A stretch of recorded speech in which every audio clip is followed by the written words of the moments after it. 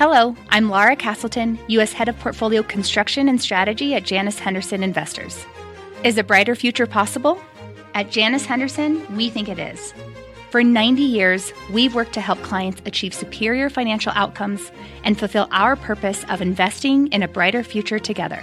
We know that this means our thinking and our investments are helping to shape millions of brighter futures for the next 90 years and beyond. To learn more, go to janushenderson.com. Fast Money does start right now. I'm Melissa Lee. Tonight's trader lineup: Guy Adami, Tim Seymour, Karen Feinerman, and Dan Nathan. Coming up on Fast, more room to run. Morgan Stanley's chief equity strategist says this rally is just getting started. Mike Wilson will join us straight ahead. Plus, Peloton pedaling to a new all-time high, but is the stock's red-hot run about to face an uphill climb? And later, Guy is introducing his Windicator. Like he says, take a look at this stock if you want to know where the market is headed next. But we start off with another record close for the Nasdaq, led by, you guessed it, big tech, Apple, Microsoft, Amazon, Facebook, all hitting record highs today. And here's an incredible stat. The 5 biggest companies in the S&P 500 now account for nearly a quarter of the index's total market capitalization. So how long can the leadership of these names last? And Tim, haters gonna hate, but here we are at record levels. Yeah, and if you look at the NASDAQ 100 has outperformed the S&P by 20% year to date, but by 13% since those March 18th lows. So we talked about Amazon and a couple, maybe even Facebook, were somewhat defensive here for real reasons related to their core business, but some of the others have just been defensive because of the balance sheets, because of the size of the business, and because these are companies that are going to be here tomorrow and have proven to be reasonably profitable. So that's really the story. But it is important that PMIs around the world over the last 24 hours were quite good. You actually had a major recovery across Europe, and I think people are starting to see data points that matter. All that really matters is the Federal Reserve, and that suddenly investors don't seem to care about earnings in 2020 or 2021. And when you base it on 2022, you can start to get a normalized profile, but it's a long time to wait. Yeah, and Karen, that's what you've always said. You got to follow the Fed when it comes to this market. Right, and I don't see that changing at all. And Tim talked about Europe. I mean, they're have their own mini Fed going on, taking their buying program up to 1.35 trillion. So I think that, when I look at these FANG stocks, I own a bunch of them. They are getting expensive. I don't have an alternative, though. That's the thing, right? What else are you going to do with the money? And sort of the mandate is to be long, but they're not cheap. But they're not crazy expensive either. I mean, Netflix I put in its own category and it has its own balance sheet. But Tim said, the Facebook, the Alphabets, the Microsoft, the balance sheets are fantastic. And the growth is there. So hanging on to them. So when I said haters going to hate at the top of the show, Dan is laughing because he knows I'm talking about him. Talking about? We're talking about Dan and Guy. I mean, throw Guy into that camp too. But Dan, go ahead. Why should you hate this rally still? Haven't we proven ourselves here? Mel, as Tim mentioned, economic data around the world is improving. We're reopening here in the United States. We seem to be inured to the wave of new cases. 5,000 new cases in Texas, by the way, a record high. Right. Well, I mean, isn't that kind of the point? Every bear is kind of thrown in the towel. I told you a couple weeks ago, I'm just far less bearish. The day that the Fed came in, when there was really no good reason to do so, but they said they were going to buy individual corporate bonds. They've made it very clear. Karen and Tim just talked about it. They're going to do whatever it takes. Karen just said she has no alternative. So where is she going to go? She's going to continue to pile into the things that are the perceived winners of the pandemic, which is a really sad expression to say. But when you think about it, what did the pandemic do? It accelerated all these tech trends that we've already had. I guess the risk that I see right now as it relates to the stock market with this, we have a mega cap mania here, right? And then we have on the other side of this, as far as technology is concerned, we have a bit of a bubble in some one-trick pony sort of situations, like if you want to call a Zoom that or whatever, where you're seeing the adoption of their products in a massive, massive scale. And talk about earnings, Karen just said they're starting to basically value the stock market on 2022 earnings, getting back to the 2019 peak. Well, think about all the business that a lot of these companies have actually pulled forward on the bubble side, not the mania side. So the way I see it is that, this is going to continue to be the trade until it's not. But I want to make one really important point. We know mega cap tech has been this massive deflationary force. We have interest rates that are going to stay to zero. At some point, there's got to be some sort of correction that's going to be very, very uncomfortable, because if you think about who is the market share that Zoom and Slack, they're taking away from the hospitality sector, from the transportation sector, all this stuff. In the entertainment world, Spotify's rallied 30% in a week. Why? It's taking away from Broadway, from everything sports, everything that you would have done otherwise. So at some point, there has to be a bit of a reckoning for this sentiment. If there is a I want to get to Guy, but on the point of bubbles, bubbles are only a problem if it poses some sort of systemic risk to the market. I don't care about an individual bubble in a name like Zoom.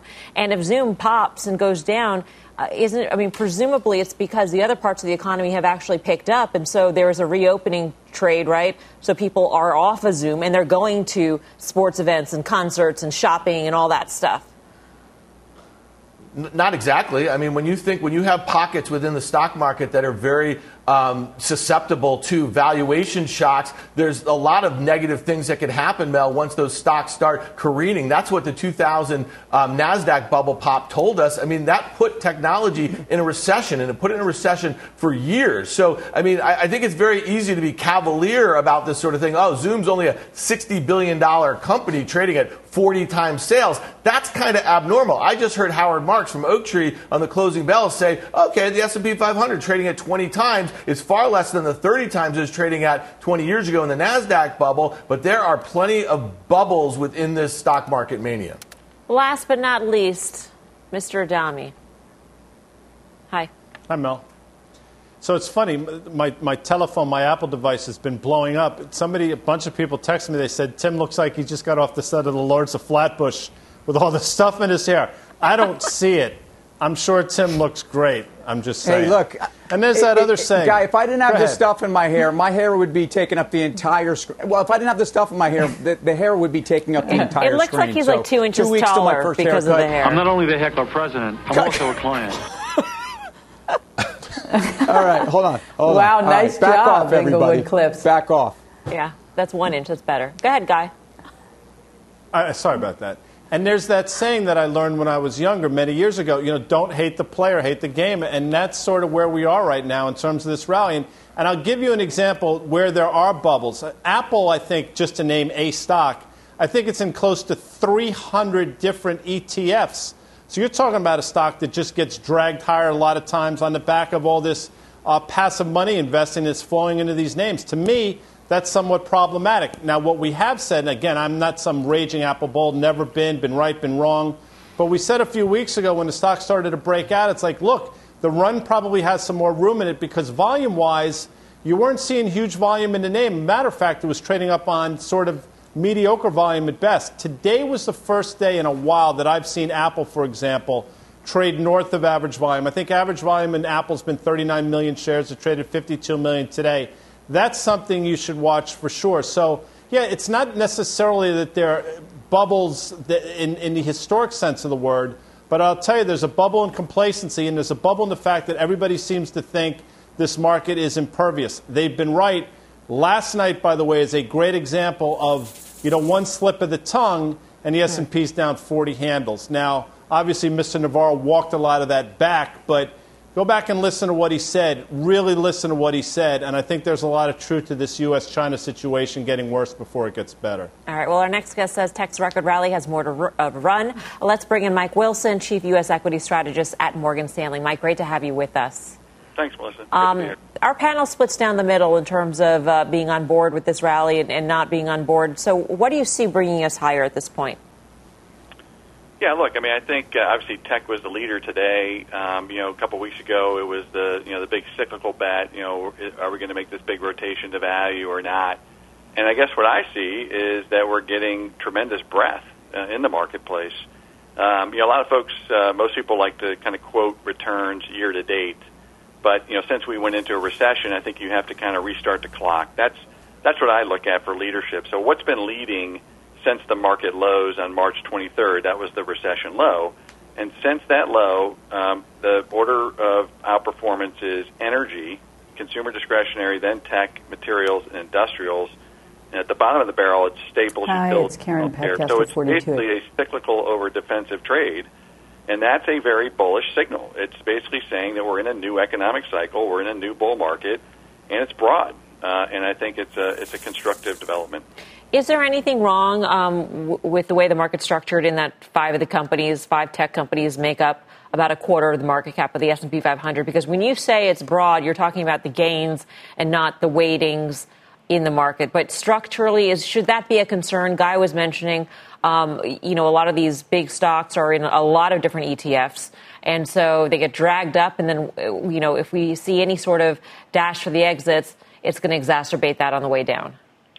Yeah, look, I'll first want to admit that I'm surprised that that group of stocks is actually, holding up as well as it is, because usually when you get a new cycle, the former leaders tend to shrink in their contribution, but they're holding on to that. They're not outperforming so much, but they're keeping their own, the size of the market that they've had, and that's unusual. So I'm kind of in Dan's camp, where I do think there's been some excess in spending in the tech space. I don't think it's as bad as it was in the late 90s, but it's the same idea. There's been a little bit of an excess in CapEx in that area, and there's probably been a pull forward of demand, quite frankly, because those companies were the winners in the lockdown.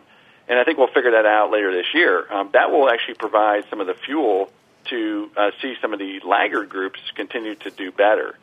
So I don't think it's so much that tech has to go down. It's that it's unlikely that that group is going to be the traditional cyclical outperformer that it's been, because it never really had a cyclical downturn. It's been a beneficiary of the late cycle, and it's been a beneficiary of the early cycle because of the nature of this recession. And that's unusual, and there will be payback in my view.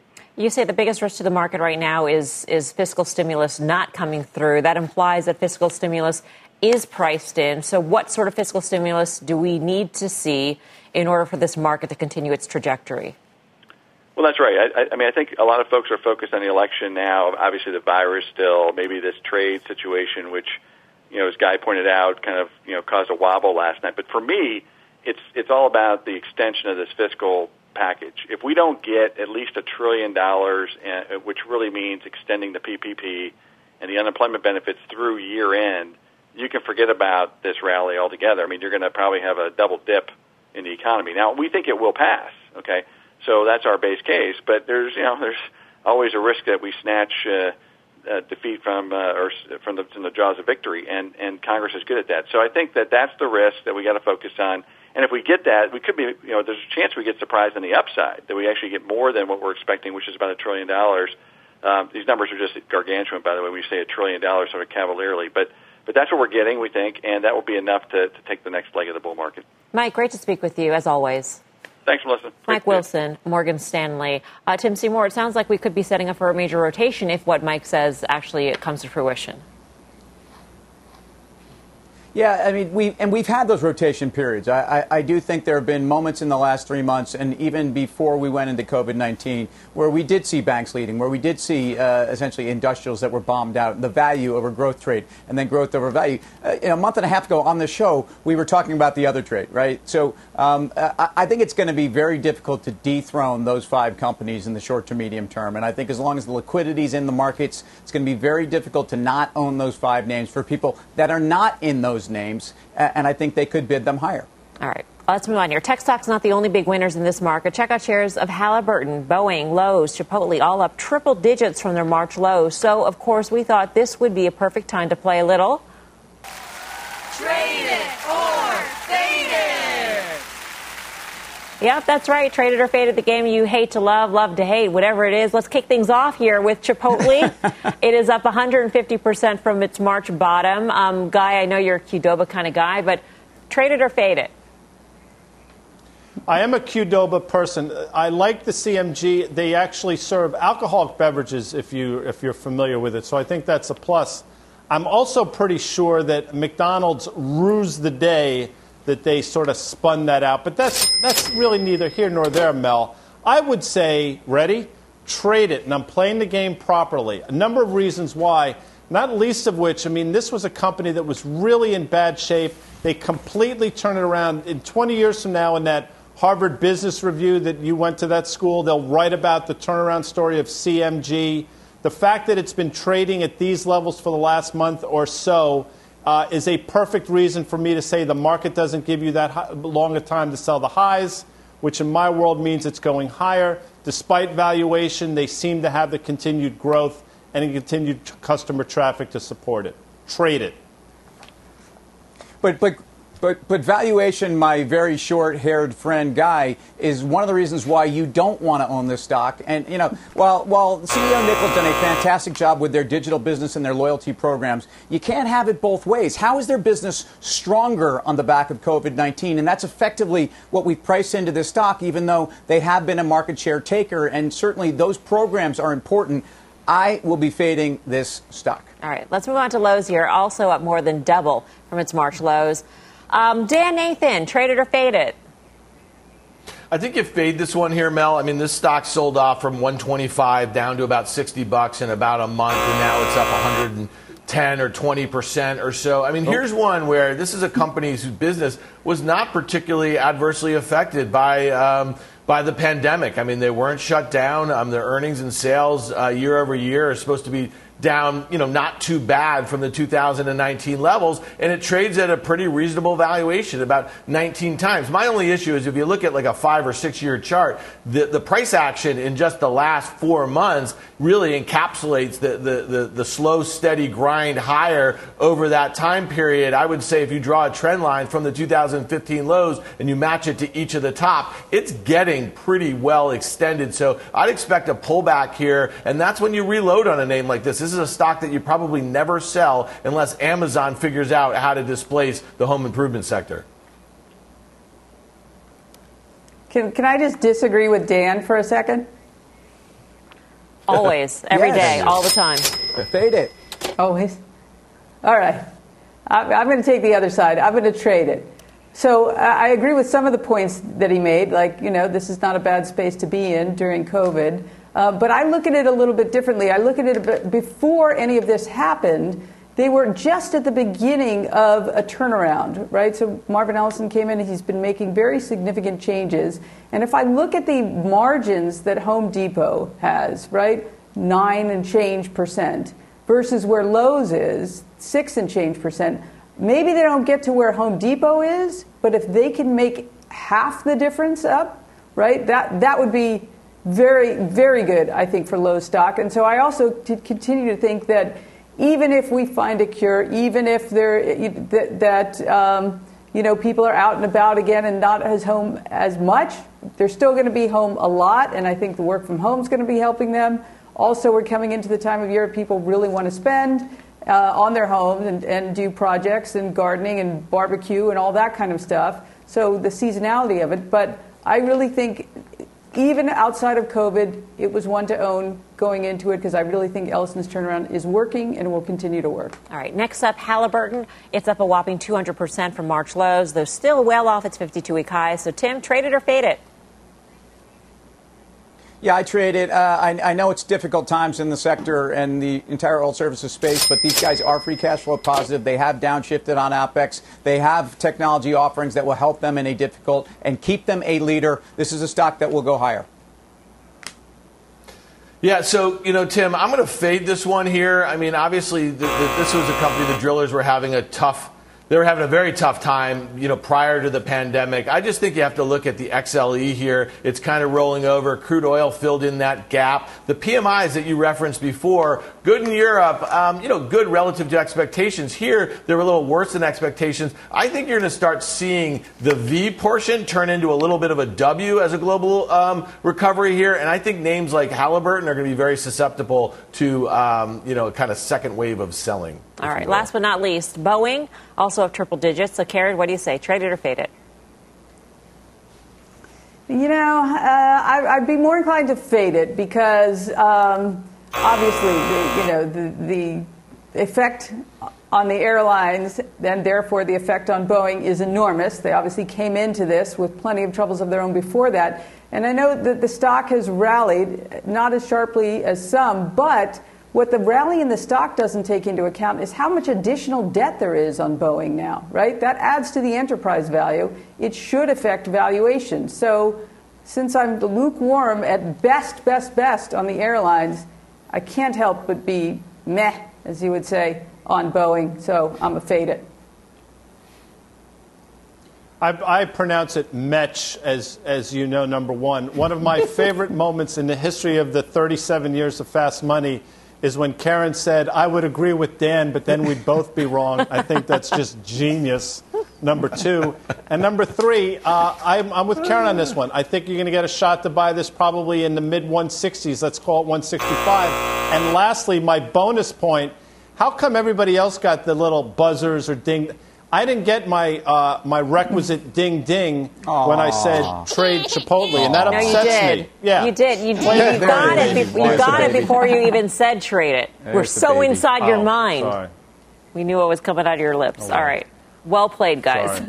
You all follow the rules. Still ahead on Fast Money, biotech breaking out today, the double dose of vaccine headlines that sent the sector to record highs. And later, Guy unveils his windicator, why he says to look to this stock if you want to know where the market is headed next. All that and more when Fast Money returns.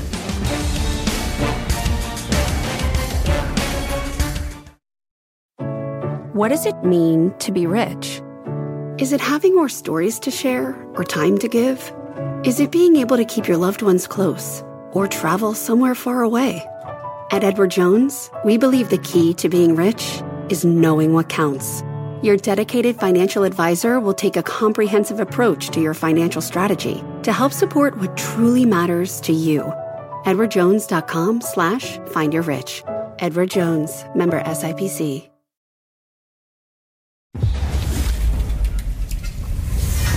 Welcome back to Fast Money. New updates on the race to develop a coronavirus vaccine as cases surge in several states. Meg Terrell joins us with the very latest. Hey, Meg. Hey, Melissa. Well, Sanofi providing an update on its plans today, saying now that its program in partnership with GlaxoSmithKline could be in human clinical trials in September and potentially in a larger phase 3 efficacy study by the end of the year or early 2021. Now, that's still a few months behind where other companies are, but Sanofi CEO pointing out that their technology is one of the only ones that's proven in an approved vaccine already. They have a flu vaccine based on this technology. Separately, they also have a partnership with Translate Bio, and you can see that stock's up 47% today on an expanded partnership. They're going to work together on other vaccines too, not just the COVID vaccine, and that's an mRNA platform similar to Moderna's, and that's a little bit further behind the GlaxoSmithKline Sanofi vaccine. So Sanofi, they're having two different COVID tracks ongoing. Meanwhile, the first efficacy trials in the United States, those 30,000 person trials, expected to start in July from Moderna and Pfizer. AstraZeneca close on their heels, potentially starting July or August with their trial. Johnson & Johnson expected in September. And then, of course, as we mentioned, GSK, Sanofi at the end of the year. So these big companies, Mel, all gearing up to start these large-scale efficacy studies within weeks. Back over to you. What is the earliest projection by a company, Meg, for a vaccine hitting the market or getting FDA approval? Well, we've seen from some companies like AstraZeneca that they think they could deliver this vaccine by October if things go well. Pfizer has made similar projections, but today Dr. Fauci was testifying on the Hill. He reiterated the end of 2020, early 2021 timeline for the earliest these vaccines could be ready. It's all going to depend upon the rate of infection in these large-scale efficacy trials, because the more infection there is, the faster they will prove that they work. All right. Meg, thank you. Meg Terrell keeping all straight for us. By the way, the IBB NASDAQ Biotech ETF hitting a brand new high today. So let's trade this one. Guy, what do you say? Yeah, and this is as often as I'm wrong, which is quite often if you watch the show. One of the things we've gotten right collectively is this IBB, and it is absolutely breaking out to the upside, and I think it will continue. However, and this is not me talking out of both sides of my mouth, if you want the real indicator as to the real breakout, it comes in the form of Amgen. And if you look, Amgen made an all-time high of 244.99 mid-December, pulled back, obviously, with everything else. And now here we are at 238. You get a close above 245 in Amgen, and they report, I think, on July 20th, and it's off to the races. So absolutely like IBB, if you want to get granular, keep an eye on Amgen. Tim? Yeah, we talked about also that the vaccine is not necessarily a boom for any of these players. We certainly talked about it in the context of Gilead. I think the reason the IBB, I would argue this is a 5-year breakout. And you know, where we bottomed somewhere around 80 and now up in the 240s. I mean, you have a case where you've got fantastic balance sheets, you've got optionality, and you have a handful of companies that I do think have M&A as a potential tailwind, although, you know, there are some that people look at it as a headwind. But I think you stay there with the kind of liquidity we have out there. People have been playing big biotech over big pharma. That trade continues to work. All right, coming up, the fake food fight, what Starbucks just did that sent shares of Beyond Meat tumbling today. But first, Guy is unveiling his Windicator. That's a hint.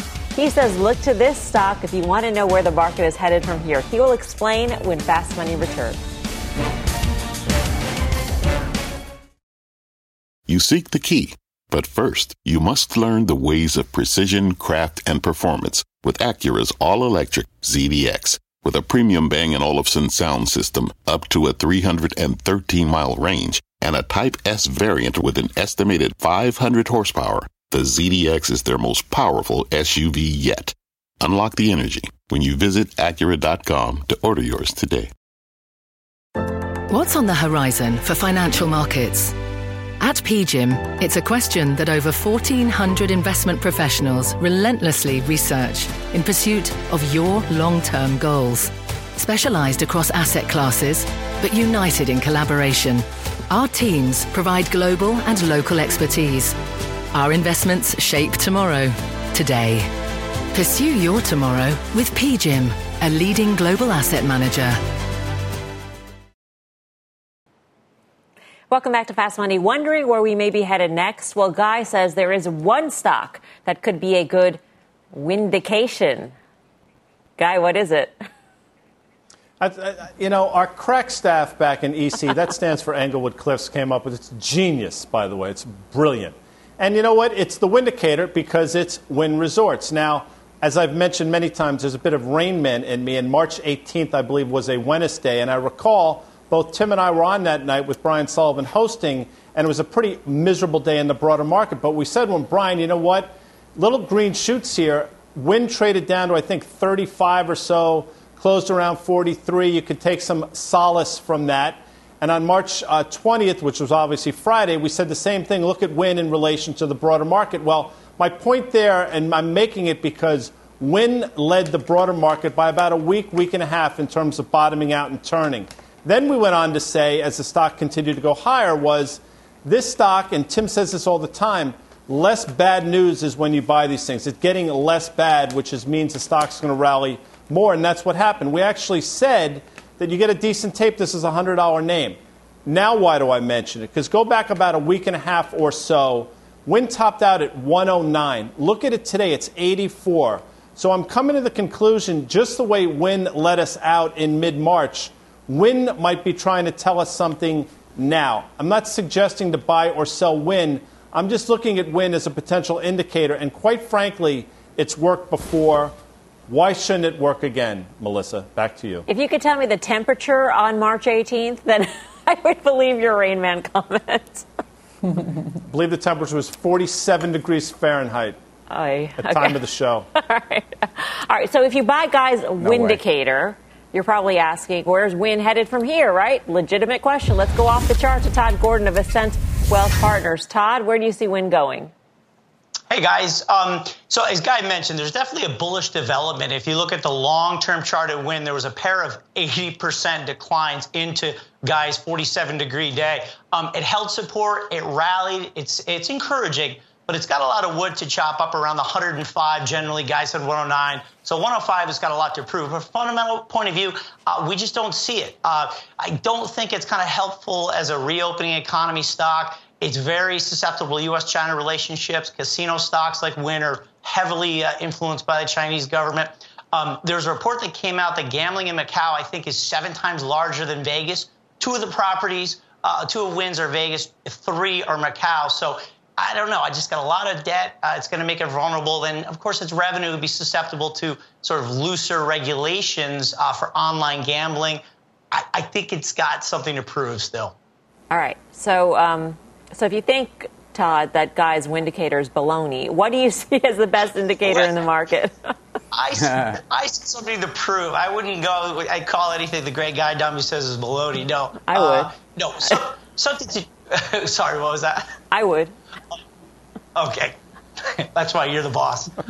So XLK, I have to go with what's working. I love technology. I think this economy, and I think we as a civilization were on a set timeline to become more automated, and COVID just accelerated. I say stay with what's working. The tech names are going to reinvent the way that we spend our discretionary dollars. I think it was going to happen anyways. So I like technology. I'm going to use it until it's not working. Our global growth portfolio is kind of focused on the technology and is reflecting it. So one thing that I would draw your attention to, kind of pulling back from only technology, is looking at the SPX RSP. RSP is the equal-weighted S&P ETF put out by Invesco.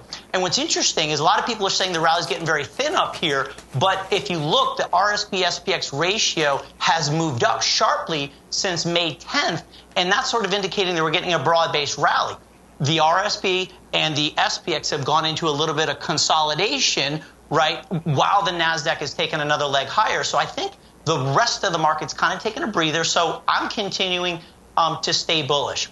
And if we have time, if you take a big step back and look at all the rallies that have ensued since the credit crisis low of 89, I think it was like 82%, 87%, 64%. We've seen three pretty significant rallies. Guys, we're just 42% from those March lows. So, I think we have more room to go. And if we're using history to predict what's going to happen in the future, a 64% rally puts us at like 3,600 in the S&P. So we're continuing to remain bullish. All right. Todd, thanks. Good to speak with you. You guys too. Dan Nathan, I don't know if you have thoughts about the Windicator or if you've got your own. I have my own, Mel. I have the JP Morgan indicator. Ticker is JPM. That's how that one comes out there, guy. Listen, this is one where it's still down 30% from its highs. Yeah, it's up 30% from its lows. That is a relative underperformance there versus the S&P, versus the NASDAQ, versus everything. And it just doesn't act well. And I think, what the bank stocks, the money center banks in particular, are telling you is that we are going to see, higher defaults, higher levels of bankruptcy. We're going to see possibly a commercial real estate crisis in the second half of this year, early next year. And to me, I think the direction of the banks, they've come in pretty hard. Guy nailed JP Morgan. When it was $90, he says going to 115. Well, it stopped on a dime at its 200-day moving average, and now it's back below 100. So to me, I just don't think you want to see this one breaking 90 anytime soon. It will not augur well, as Guy likes to say, for the broad market, in my opinion. Karen, your thoughts on the JP Morgan indicator? Morganator.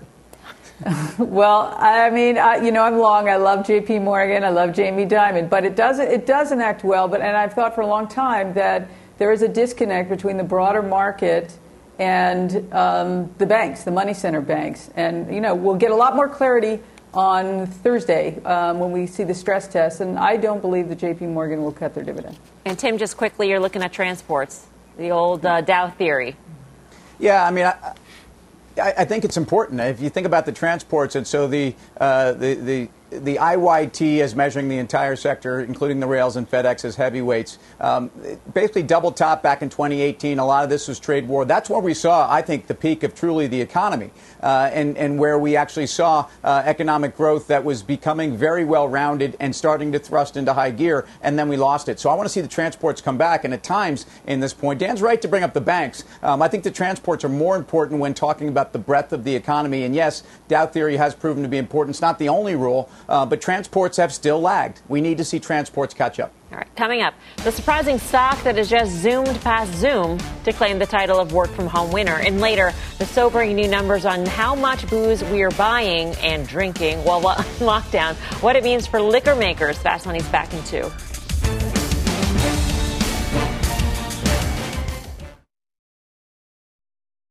It's not healthy to have people who are buying stocks for fun. And it reminds me of the people who were day trading in 1999 and declaring day trading, a can't miss strategy. That was legendary investor Howard Marks talking about the retail trading boom, and we're learning more about what the retail traders were trading today. Kate Rooney's got all the details. Hey, Kate. Hey, Melissa. Surprisingly, it's not Zoom or Peloton. Fastly is now one of the best performing stocks of the stay-at-home era, and it's a fan favorite among retail investors. Fastly shares hitting a 52-week high, up 4% on Tuesday, following last week's 36% surge.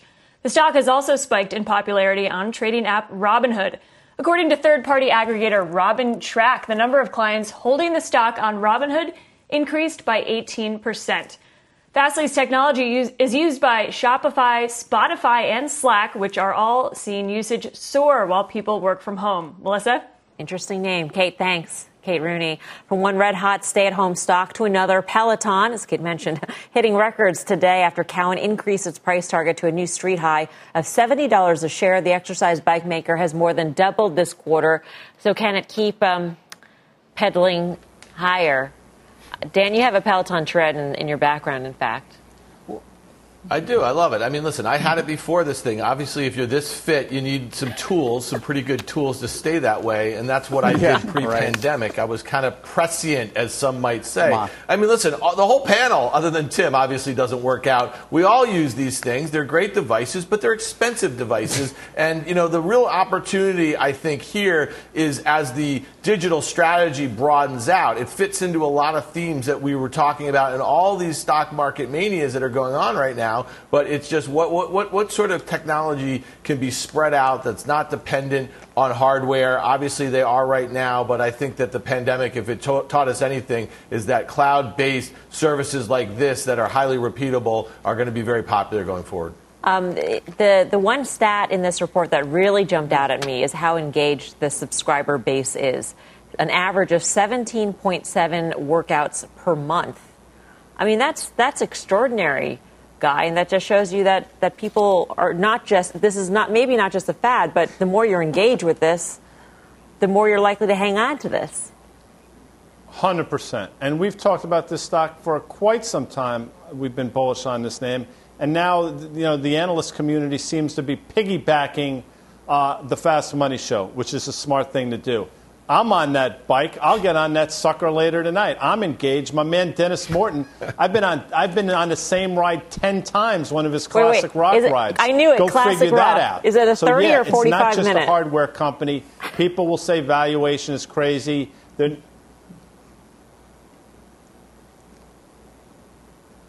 What?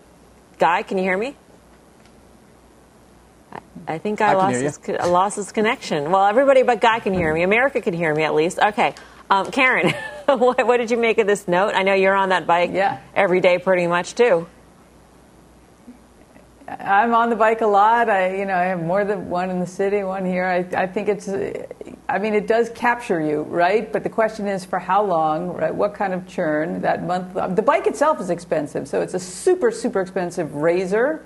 And then the blades are not cheap either. I wonder, though, at what point does valuation have to matter? And so I don't own the stock. I feel like this will be another one where I love the product, don't own the stock, and it trades like Beyond Meat or something like that.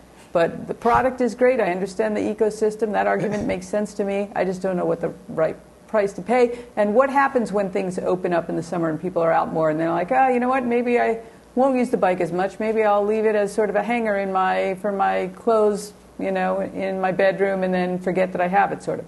I don't know. We'll see the churn as it evolves. The fate of many a Nordic Track and Bowflex, I'm sure. All right, coming up, why options traders say it's a buyer's market for this hot housing play. We'll break down the action straight ahead. Plus, there's a new meatless sandwich on the market. Should you sink your teeth into this one, or will it leave you feeling queasy? We got that trade when Fast Money returns.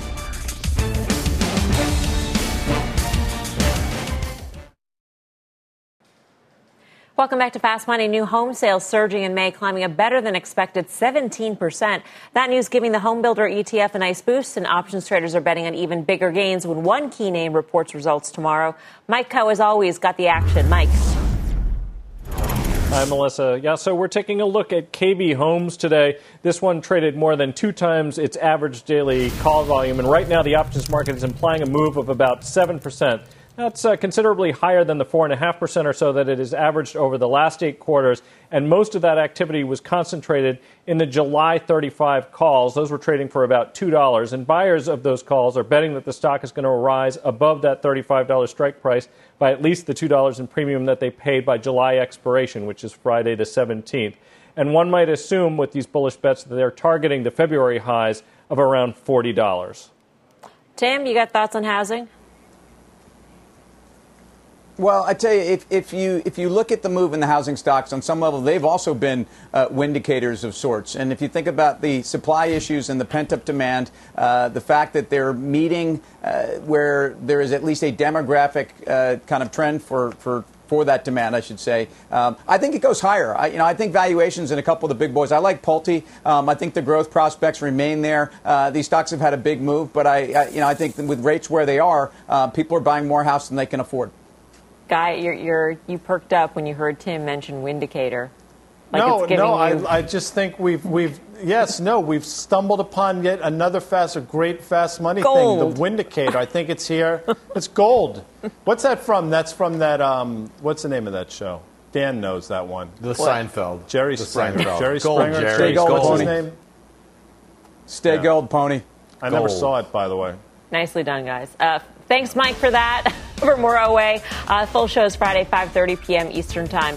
Coming up, the meatless mania is heating up. Our Aditi Roy has her finger on the pulse and her hands on the newest sandwich. Aditi. Here it is. This is the Starbucks Impossible Breakfast Sandwich, and Impossible Foods believes this is the key to them winning breakfast over Beyond Meat. We'll show you the comparison coming up in the live report.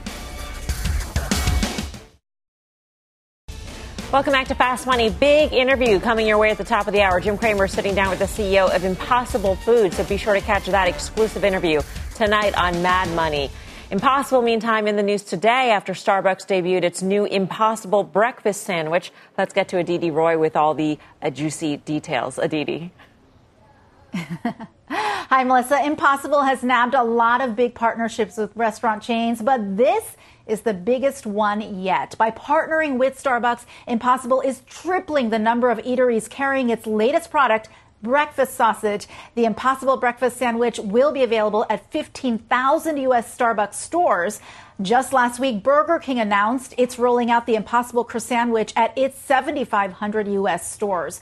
But Beyond Meat is a competitive rival. It brought its breakfast sausage to market before Impossible brought theirs, and the company's products are on breakfast menus at Dunkin' Donuts, Carl's Jr., Hardee's, and Starbucks Canada. While Beyond shares are off 4% today on the regular session upon the Impossible news, they're still going strong overall this quarter, up around 130%. Beyond CEO Ethan Brown had guided investors during the company's last earnings call that the rollout of its breakfast foods would be slowed down by the pandemic. The company has been more focused lately on expanding its grocery offerings. For its part, Impossible Foods says it plans to expand its retail footprint by 20x by the end of the year. And today, Melissa, they are focusing on this sandwich rollout.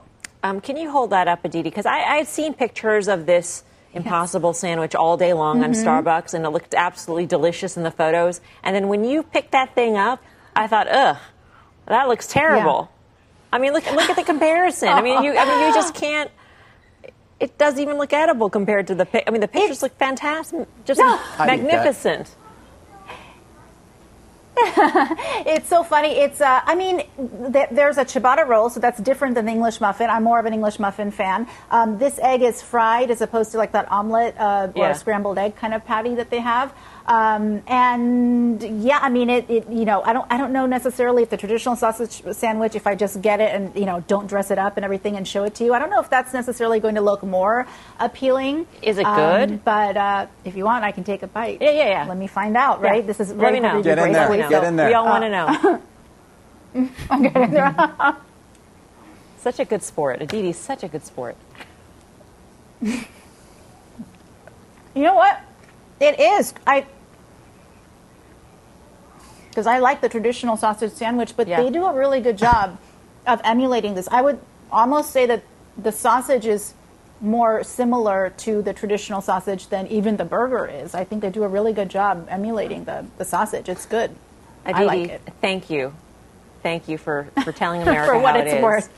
Aditi Roy, Guy, I thought of you because you've had these sorts of products before, and this is a breakfast sandwich. So many Americans out there will be pairing up the sandwich with this alt meat and coffee. Yeah, but it's a lethal combination. Whoa. It's interesting. Well, I'm trying.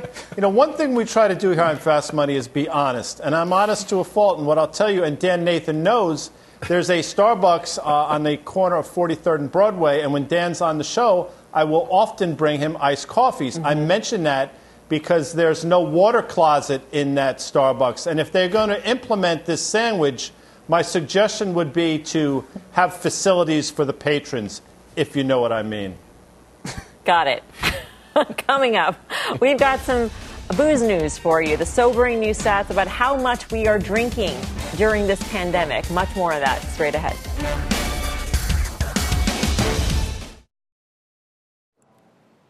Welcome back to Fast Money. We've got some booze news. Turns out Americans are drinking less. Yes, less during this pandemic. Check out the total alcohol sales this year versus last year.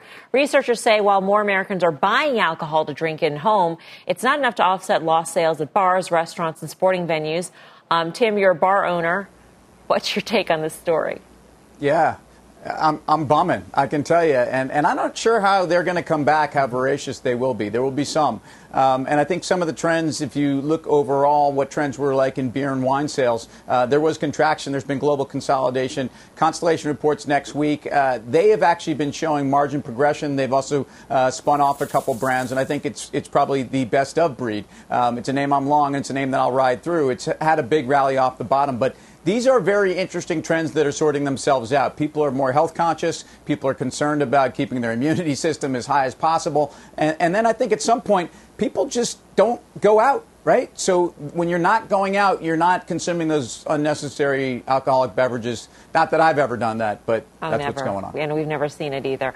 Time for the final trade. Let's go around the horn. Karen. Yes, mine is IEV. This is a European ETF. And I feel like, they've got their own Fed action with the $1.3 trillion from the ECB. So IEV is the ticker for the Vanguard European ETF. Yeah, so in March, crude oil broke down below 40, and it just absolutely cratered. Carter Braxton Worth thinks you sell oil. That means to me you sell the XLE here also. Tim. Starbucks with or without the impossible. Guy. Chicken burrito, no beans, extra chicken, white rice, CMG. Thanks for watching Fast. See you back here tomorrow at 5 for more Fast. Meantime, Mad Money with Jim Cramer starts right now.